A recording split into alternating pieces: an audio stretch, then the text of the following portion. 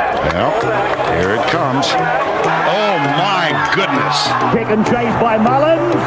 Kick and chase again by Mullins. Aguero! I see it, but I don't believe it. He's got it! He's got it! This is a famous victory. A magnificent performance. What a legend. What a champion. Welcome back to the Racing and Sports Punters Pod on this Friday, December the 2nd. Jimmy Buckley with you alongside Ken Rutherford, who has just come through another early morning of utterly bizarre World Cup results. Welcome, Ken. Yeah, bizarre's the right word there, James. There's no doubt about that. I mean, who would have thought halfway through the second halves this morning that we were looking at Costa Rica and Japan going through from their group instead of Spain and Germany? But the Germans, of course, finished strong. It didn't matter in the end. They still were eliminated. And Japan topped the group. What odds would that been at the start of the tournament? I think it was about 13s, from memory. Yeah, because I think Germany and Spain both went in roughly $2 a pair to top that group. So just a quick rundown there. Costa Rica 2, Germany 4, Japan 2, Spain 1, Canada 1, Morocco 2, Croatia 0, Belgium 0. As Ken says, that means Germany bow out. It also means Morocco go through on top of their group and Belgium miss out, the number 2 ranked side in the world. So the upsets just keep coming. Now, as referenced on the podcast yesterday, we have another very special guest for you this morning, a man synonymous in footballing circles in New Zealand, who was a part of the All Whites' heroic run to the 1982 World Cup finals, and who was in charge of the team which performed so admirably at the 2010 World Cup, going through 3 group games undefeated. And the bit I find brilliant about all this was he remained coach of the Wellington Phoenix at the A-League during that time. He's a man just as comfortable on a football pitch as he is on a harness racing track and goes by the name of Ricky Herbert. Welcome to the Punters Pod, Ricky. Cheers, guys. Great to be here. Fantastic, mate. Where do we find you, mate? I take it you're back over in New Zealand now? Yeah, back based in Cambridge now, James. So, a ton of football things happening through my academy and connections with a couple of prominent clubs in the Waikato region. So, thoroughly embedded still in the game that I love and will continue to love as long as I can actively get around and support the game. That's fantastic to hear, mate. Before we get into some of the serious stuff, how did you first come across Ruds back in the day? Yeah, that's probably a longer conversation than being on a podcast, but yeah. Look, I have to say, and not because he's online, but real champion bloke. And I moved to Cambridge and went across to a place where I thought I could perhaps have a bet and maybe have a quiet lemonade. And bumped into Ken, and the relationship grew and developed. And I'd like to think we're great mates, and we share a lot of common likes around sport and around racing. But just as importantly, grew a great friendship. So super guy, and we've shared a lot of good moments together. Yeah, I'm wiping the tears from my eyes, Rickster. So thanks for that, mate. And the feelings are mutual. And look, we're both tragic punters. Let's be honest. I mean, we're the worst punters in the world. Yeah. Look, I think we probably wake up on a Saturday morning thinking we're going to rock the world with some pretty special tips and understandings. But we love the game and we're still doing it. And look, racing's a great sport too and a great spectacle. And, to be fair, guys, I've got 3 little tips for you here later on. But, hopefully we can shape you into a little bit of getting a little bit of coin back over the weekend. Well, we look forward to hearing those. Look, before we do that, I want to maybe take a little bit of a trip down memory lane. 40 years ago, if you can believe it. Unbelievable. One of the great moments, I think, fair to say, in New Zealand sporting history, when the All Whites managed to make it through to the World Cup finals of the 1982 edition. And Ricky, you'll be able to tell this story, but this was just a little bit before my time, but Ruds mentioned to me that qualifying for that was a fairly Herculean effort, and by the sounds of it, it involved a trip all the way over to Saudi Arabia, which I think you needed to win by 5 goals to book your passage through, mate. What are your memories of that time? Yeah, look, I think, 40 years ago, James, you kind of wonder where that water's flowed under the bridge. But, look, to be fair, in my lifetime, just an amazing, proud moment. I think when you grow up in New Zealand, which, obviously waves the flag a lot around rugby and other prominent sports, that, football was always my life.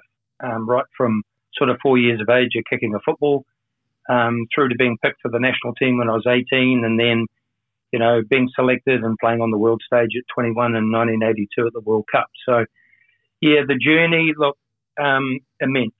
We had 15 games to play to get us to the point of that success and putting a stake in the ground and making something iconic for New Zealand football at that point. So what a great group of guys, a fantastic journey to go on. And I think culturally just building, you're looking at 99% of players based in New Zealand working, some majority in full-time jobs, and just absolutely fully committed to something that turned out to be unbelievably exciting for the whole of the country. So, yeah, fantastic memories. And then to go to Saudi Arabia, as you say, we needed 5 goals. And did we think before the game that would be a possibility? I guess the team had the resilience and the character to say anything was possible.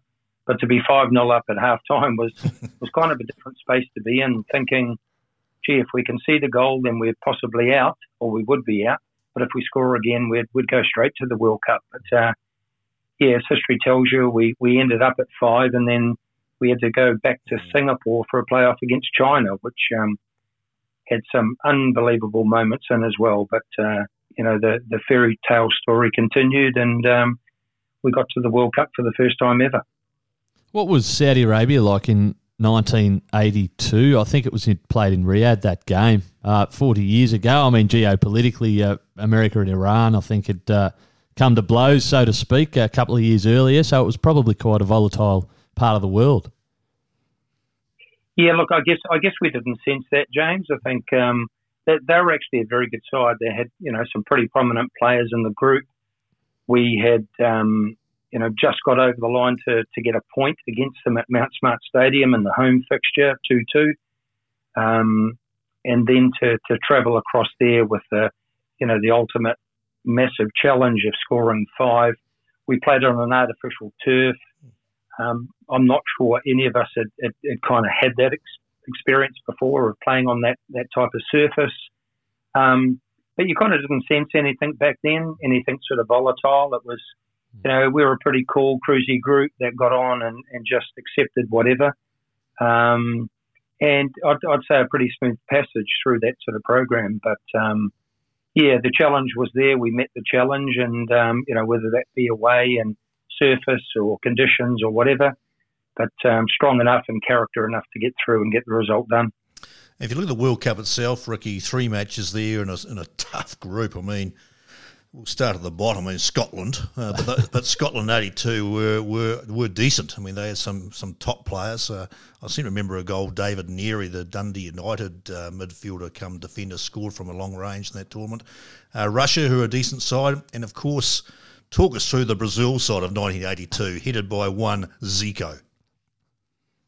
Yeah, phenomenal group, Ken. And I think, be it the first time you go to a World Cup, I guess, who better to draw than Brazil? Yeah. I think it's, again, as a childhood football lover and growing up in the game, they always resemble as being, the country in the world. So, to think, gee, I'm 21, I'm going to the World Cup, and, hopefully my name's pulled out and I'm going to play against them. But, yeah, look, littered with talent. And I think Zico, Socrates, Falcao, Junior, Adair, arguably the best Brazilian side that they've circled and put together. So phenomenal just to be lining up. And I think, a massive credit to the Brazilian side too, that they had already qualified pre-playing us. So they'd won their first 2 initial games, but they fielded their best 11. And I think that was a recognition of New Zealand being at the World Cup for the first time. And, you couldn't want for a better opportunity of walking out on that pitch with arguably, a number of the best footballers in the world currently at that stage. And just a surreal moment, a real privilege and honour to be on the pitch with those players and to, I guess, fulfill a dream. being not only at a World Cup, but again playing against arguably the best Brazilian side they've put together. You must have been pinching yourself at half-time in the Scotland game, Ricky. 2-2, wasn't it, half-time? Yeah, look, I think that was always one, and I've always gone back in, even, you move that forward to 2010, and I guess now, more mature and understanding of those sort of environments that, potentially the first game was always an opportunity, I think, for anybody, no matter where you are seated in the world. And I think, we caught them on the hop a couple of times. And I remember Kenny Creswell at the far post having a great opportunity with another header that sort of bounced down and just over the top of the bar. So we were very competitive in that fixture. And I think, when you roll it back, we were probably the team that put Scotland out of going further with goal difference. So, again, another great occasion. Some fantastic players: Kenny Dalglish, Ruff, keeper, Graham Souness, Archibald, Joe Jordan. The list goes on with iconic, Scottish players from the past. Thank goodness Joe Jordan's seen a dentist since then. So, Ricky, you referenced 2010 there. So in 1982, I guess you guys put New Zealand football on the international sporting map. 28 years later, you're in South Africa, this time as a coach in the land of the Vuvuzelas. And you've got a group comprising of yourselves, Paraguay, Slovakia, and Italy. And you managed to go through undefeated, which is a phenomenal effort. Can you tell us a bit about that? Yeah, again, James, I think, a massive honour and privilege to be part of that group too. I mean, we had some great players and a super management group, and we were confident. I think we'd come off the back of a surreal night at Westpac Stadium in Wellington and beating Bahrain, and exciting, I think, the whole of the country. And I guess for me, that was a statement that we wanted to make, that we could actually change a nation and have that full backing of a country. And I think we kind of gained that in spades off the back of that Bahrain game. And then to go to the World Cup. And I think, to draw Italy, who are the current world champions, and again, just taking that adage of opportunities in the opening game. I mean, we were well in the game against Slovakia. We constantly kept coming with 20 minutes to go, and, a superb goal by Winston Reid right at the death to claim our first, major point in a senior tournament. To back that up again, and I think, when I reflect back now, it's like, could we have done anything different to maybe got through to the round of 16?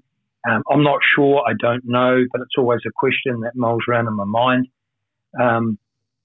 But I think to show the consistency that we did, because I think even currently in World Cups, you'll see teams that are ranked, way out compared to the top countries in the world that might have a go once, but don't do it consistently. And I think that's the proudest thing for me, is we played some excellent teams in a tough group, and we consistently stayed competitive right the way through. And we'll always bear that disappointment of being so close, but not close enough to go round, through to the round of 16.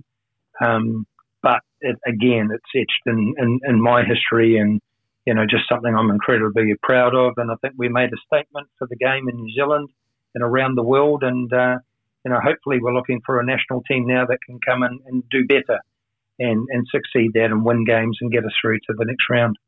Absolutely. And I mean, that is, I guess, the next great challenge. But I will say one thing they can never take away from you is that you did finish ahead of the reigning world champion in Italy at that World Cup. And I think it's fair to say that a lot of Socceroos fans probably thoroughly enjoyed the fact that their draw against New Zealand prevented them from going through to the round of 16 and potentially defending that World Cup. So, mate, what a terrific time in New Zealand sporting history. We ought to move on because we've got another 4 games we need to get through, which, to be fair, who the hell knows what is going to happen here in this last little batch of group games before we move on to the round of 16. And we might start with Cameroon versus Brazil. The equation's simple enough for Cameroon. They need to win to have any hope. They're paying $8 with Neds, Brazil $1.40, and a draw $4.60. I read a stat before that said Brazil have not even conceded a single shot on target during their first 2 matches at this tournament. They look absolutely incredible, and they are the favourites, and rightly so, to go through here. Ken, firstly, mate, what are your thoughts on this one? Well, I haven't read the team news around Brazil, James. I'm wondering whether they might rest a few of their key players. I know Neymar got a knock in one of the matches and had a very swollen foot. I saw it on social media somewhere. Cameroon look okay. They kept pressing the other day.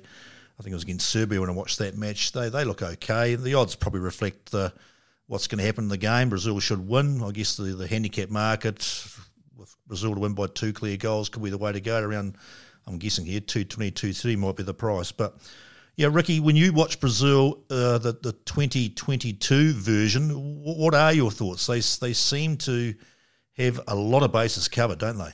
Yeah, look, I think they've got some great depth, Ken. And I say that I would probably say that on a regular basis. I mean, they're a machine in the ability to produce and turn out players on a regular basis. For me, and I don't say this lightly, I think they've probably flown a little bit under the radar. And I say that given the context of some of the previous results against some of the bigger nations as well that have been tipped over or dropped points. And they've just kind of seamlessly got on, done the job. They're sitting there, 3 goals for, none against. They've managed to continue on. Neymar gets an injury. The depth is still there. Richarlison, the goals that he's scoring, just the quality of that team going forward, I think is probably going to be a bit too much that they should well go on and top the group. I really do like Cameroon, and I think it's a bigger conversation, but I think the emergence of some of the African nations is clearly coming to the fore. Probably, though, the position that Cameroon have got in, needing to win this fixture, might be a step too far. So my heart is with Cameroon, but I think my head's saying that Brazil should be too good not to get beaten in this fixture. What are your thoughts on the other game, Ricky, in this group? Serbia playing Switzerland. The odds there, 2.55 on the Serbians, 3.25 the draw, 2.70 on the Swiss. The Swiss actually, over the last, 8 to 10 to 12 years, have actually gone pretty well in Euros and World Cups. They've kind of punched above their weight. Serbia, by contrast, haven't always fulfilled the obvious talent they have. I mean, if you watch Serbia play, technically they're one of the soundest teams to watch. I mean, they do everything right, but I don't know. I like the Serbians, but you couldn't write off the Swiss in this match. Yeah, and I think some good points, Ken. And I think, for me, it's got the context now of strategically what's going to happen in this match. If Serbia win, they'll go through. So, I think you may see a little bit of contrast. I think, Switzerland have that edge on potentially getting through, drawing the match as well. And I don't say that they're going to sit back and defend, but I don't disagree. I think if I was going to throw one out there, potentially I think Serbia could get this one over the line, which would mean they would climb to, second position unless we see something from Cameroon over Brazil. But, I think the margin will be very, very minor, but I do fancy Serbia to get over the top. The other market I like in that game, James and Ricky, is the both teams to score market.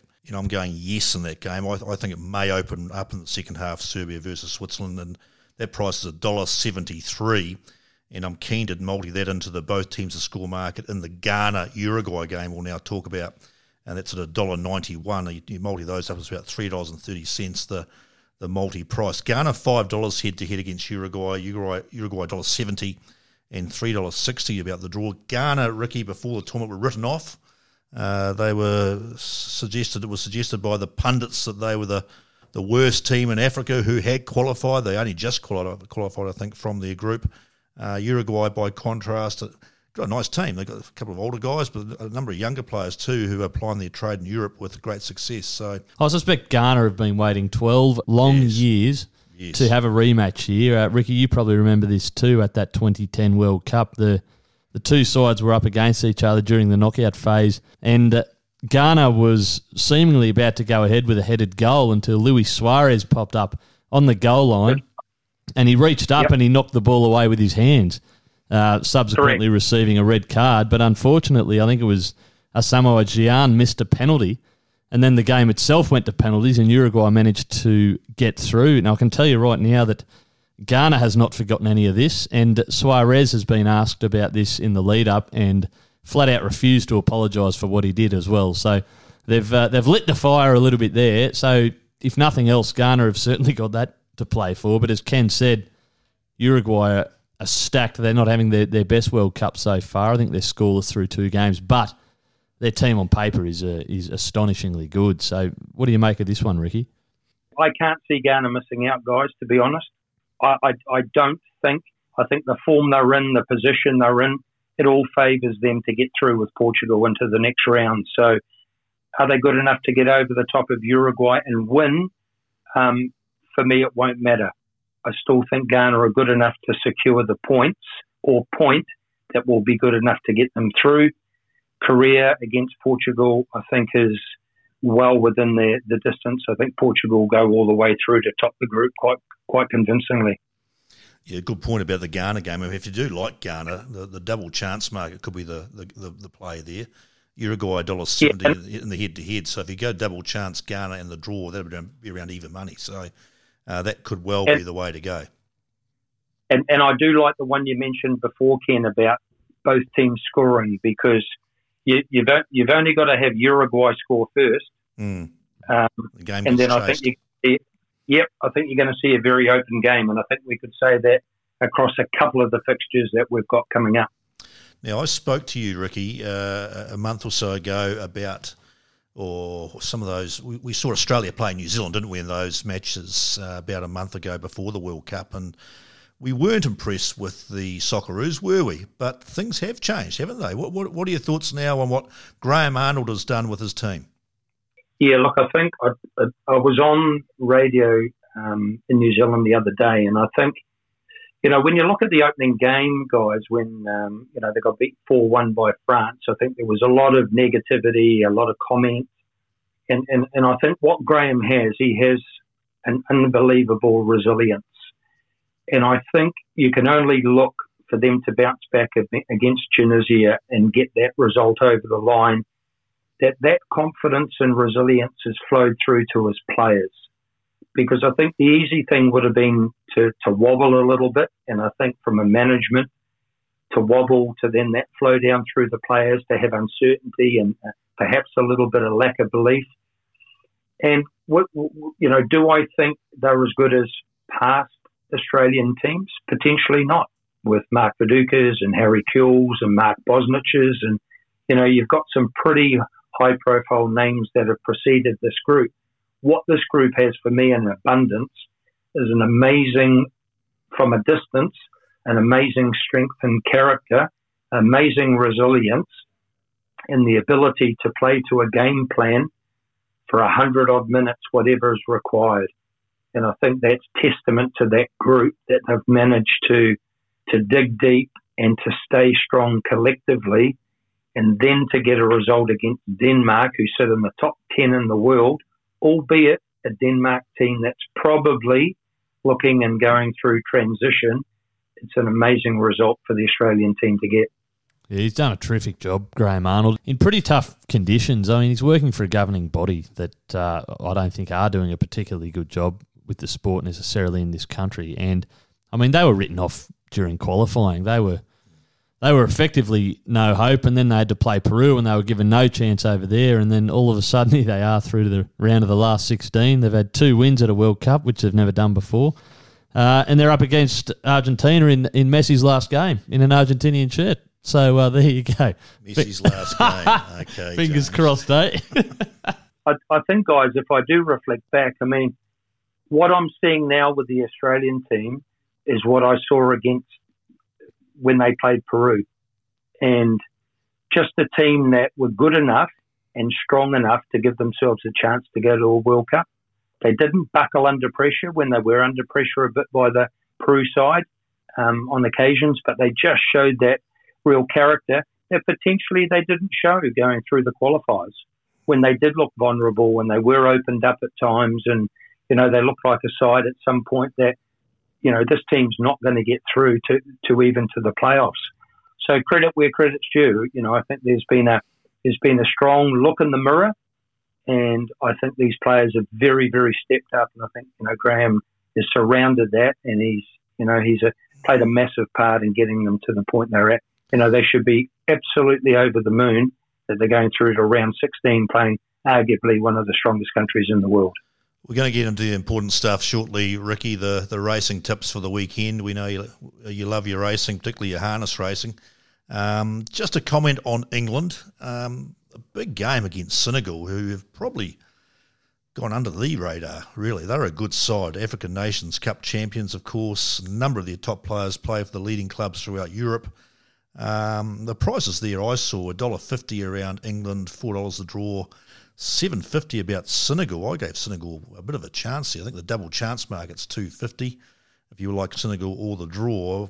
England, what do you make of them? Yeah, they've been.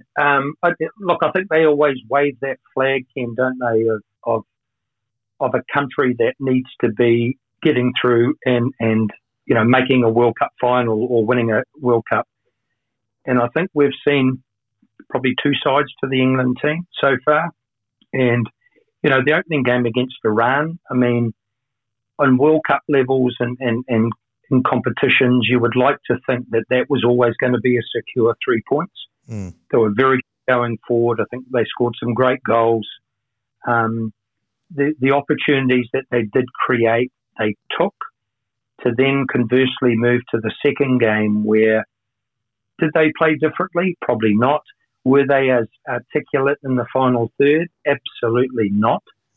So I think there's a couple of sides, and I think for Gareth Southgate now it's going to be very interesting to see which way he goes from a selection perspective, because you've got some players that stepped up to the plate in the last game that I thought made a difference, that hadn't been starting from the opening game in the tournament to what's that going to look like. And look, I think this fixture for me could go to extra time. Yeah, I think Senegal could be, from an emerging nation, they look very good. Going forward, I think they'll pin that or pose a number of problems for the England defence.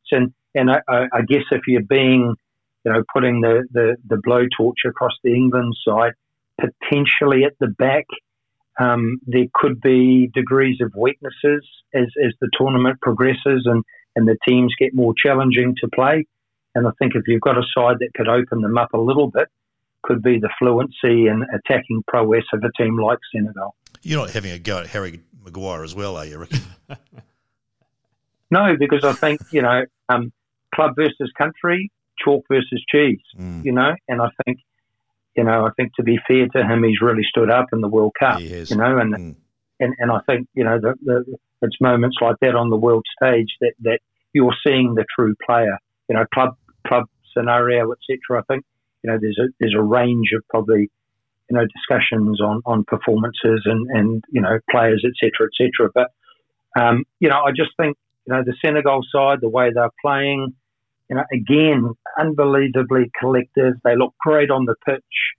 And they'll have moments where they'll be under pressure because, the England side going forward too is very competent. I think it just could be in that final third of both teams, and how they deal with that defensively could well be the decision maker in this fixture. Ricky, we must ask you, it sounds like you may have potentially found a few winners for us this weekend away from the football pitch and down at the racetrack. Have you had a chance to cast your eye over the form for the next couple of days? Yeah, I have, guys, and to Ken's sort of surprise, I've veered away from the harness racing. I'm not sure why, but I think there's some very interesting sort of bigger races coming up over the next sort of few weeks and leading into the Christmas period, which will be exciting to see with some real talented horses coming through. But yeah, tomorrow, guys, I've gone for one in the Pakenham Cup. Wycliffe, Craig Williams to ride, Danny O'Brien trained. I really like this one. I think you've got a jockey who's in sensational form currently. I think the horse leading into it was a great run prior to this, and it just looks prime and set at nice odds. So I'm going to throw that one out in the Pakenham Cup. Don't know. Your thoughts on that one? 650 Wycliffe, Ricky, you're right. Drawn 3 over the 2,500 metres, race 7. Goes over here in Australia at 20 past 4 p.m. tomorrow afternoon. Yeah, look, it's one of those fields where there's a few each way chances. You've got Kissinger, the Tavistock gelding at $4.60 favourite. Milford, ex-Stephen Marsh, I think. Ricky Marsh, he trained that for a while before it went to Mike Moroney over here. $4.80 about it. I actually backed it last weekend at 16s and it won. It's the only collective have for the last month. And 5th position's the other one I think the punters can throw into the quaddies and exotics. It's about $8.50. But I must admit, if I showed you my form book I had a look at last night, Ricky, for this race, I had a big circle around number 7 Wycliffe as well. So that's scary. There you go. Race 7, number 7, Wycliffe in the Pakenham Cup tomorrow afternoon. Paying $6.50 if you don't mind. So that's a nice one. Ricky, anything else you like? Moving forward to the George Moore Stakes, I like a horse here called Samut. Jimmy Byrne to ride. Chris Lee's trained. Again, I think odds are nice. And again, form leading into it, very, very strong. So I think it's a nice win bet. You may want to just chuck a couple of dollars on for a place just in case it gets nabbed on the line. So Mick Worsley, who I occasionally have a schooner with at the Dock Pub in Canberra here, Ricky, he's got a share of Samut, and he did tell me about a week ago, and this isn't scripted, punters listening in, this isn't scripted. He did tell me a week ago that Samut has been waiting for a wet track, and I see the track at Doomben tomorrow is a heavy 9 at the moment. It's $4.80 it's paying, Ricky, and its heavy stats are 5 starts on heavy for 2 wins and a second. So I think there'll be a fair amount of people nodding their heads around the place saying, yeah, you're spot on.